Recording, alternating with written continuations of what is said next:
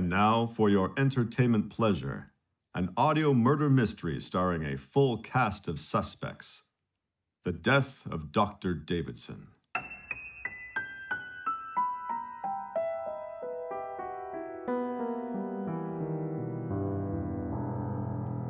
Part 1.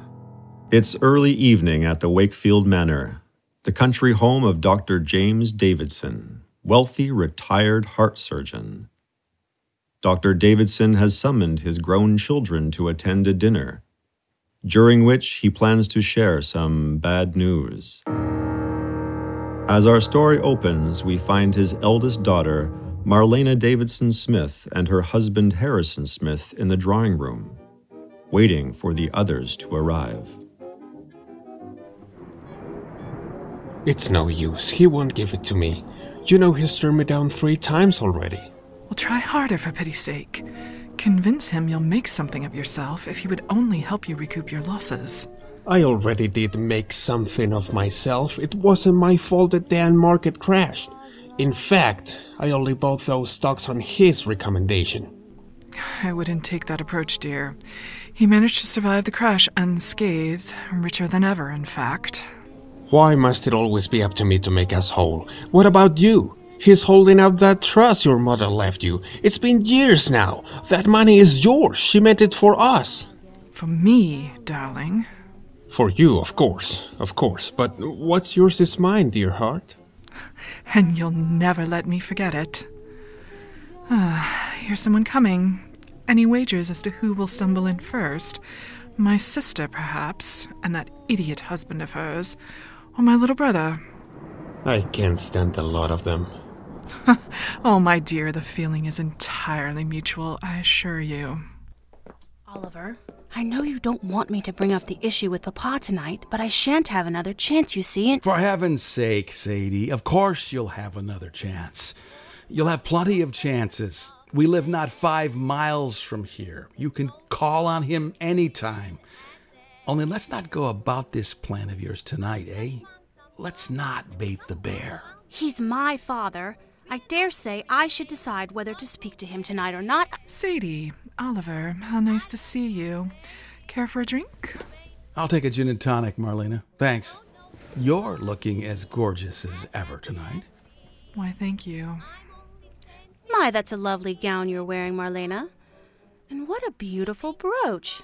I don't think I've seen it before. It must be new. No, it's an older piece. Nothing fancy, really. Nothing fancy, my word. There must be 24 diamonds all heaped together in that garish pile. And here I thought simplicity was the fashion for fine gems these days. Unless, of course, they're paste. Of course they're real diamonds. You think I'd let my wife wear fake diamonds? What kind of a man do you take me for? I meant no offense, Harrison, dear. I simply meant that in your current state, you and Marlena may need to economize. Although, my word, that silk ascot looks very fetching on you. It goes so nicely with that Burberry greatcoat I saw Hannah hanging up. That is yours, I presume. Sadie, do get to the point, if you have one. The circling around us like a lioness is so dull. Here you are, Ollie. Thank you, Mar. Cheers. Oh, I have no point to make. I'm simply admiring your taste in expensive accessories. One can't help noticing them. They are so decidedly designed to catch the eye. Sadie, enough. We haven't been here 3 minutes. Never mind her, Ollie. She's just making sure her plea for Papa's money ends up looking that much more noble than ours. Looking more noble? How can you possibly compare the two? Sadie, enough! I've never heard such nonsense, Oliver, really. To imply that Papa's money would be better spent on baubles and fancy scarves when there are countless young women suffering... On about the wretched fall of women again. Must be Sadie on our soapbox again. Hello, old chap. Hello, Harry. Marlena. Good evening, Rodney. Good evening, Rodney. Oh, come here, Sadie. Embrace me. It's been an age. You're looking well. You look drunk, Roddy. I probably am. Where's Papa? Has he come down yet? I imagine he's holding court upstairs with Kitty. You know him. He demanded we all dance attendance at 8 p.m. and... Which means he won't make his grand entrance till 9 at least. Righto. Anyone have the foggiest why he demanded we all assemble here? No idea. No idea. Well, let's have a drink and catch up, shall we? Oh, good evening, Mr. Davidson. Can I get you anything? Oh, how about yourself, Mrs. Forrester? No, thank you, Hannah.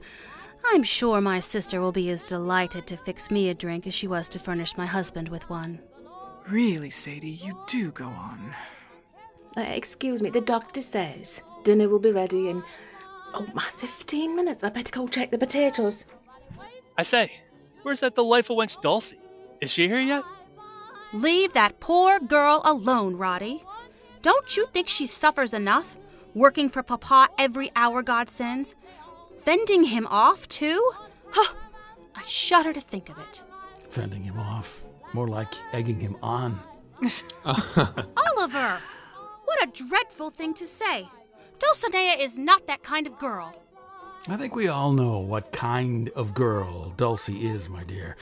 You needn't worry about Roddy succeeding with her.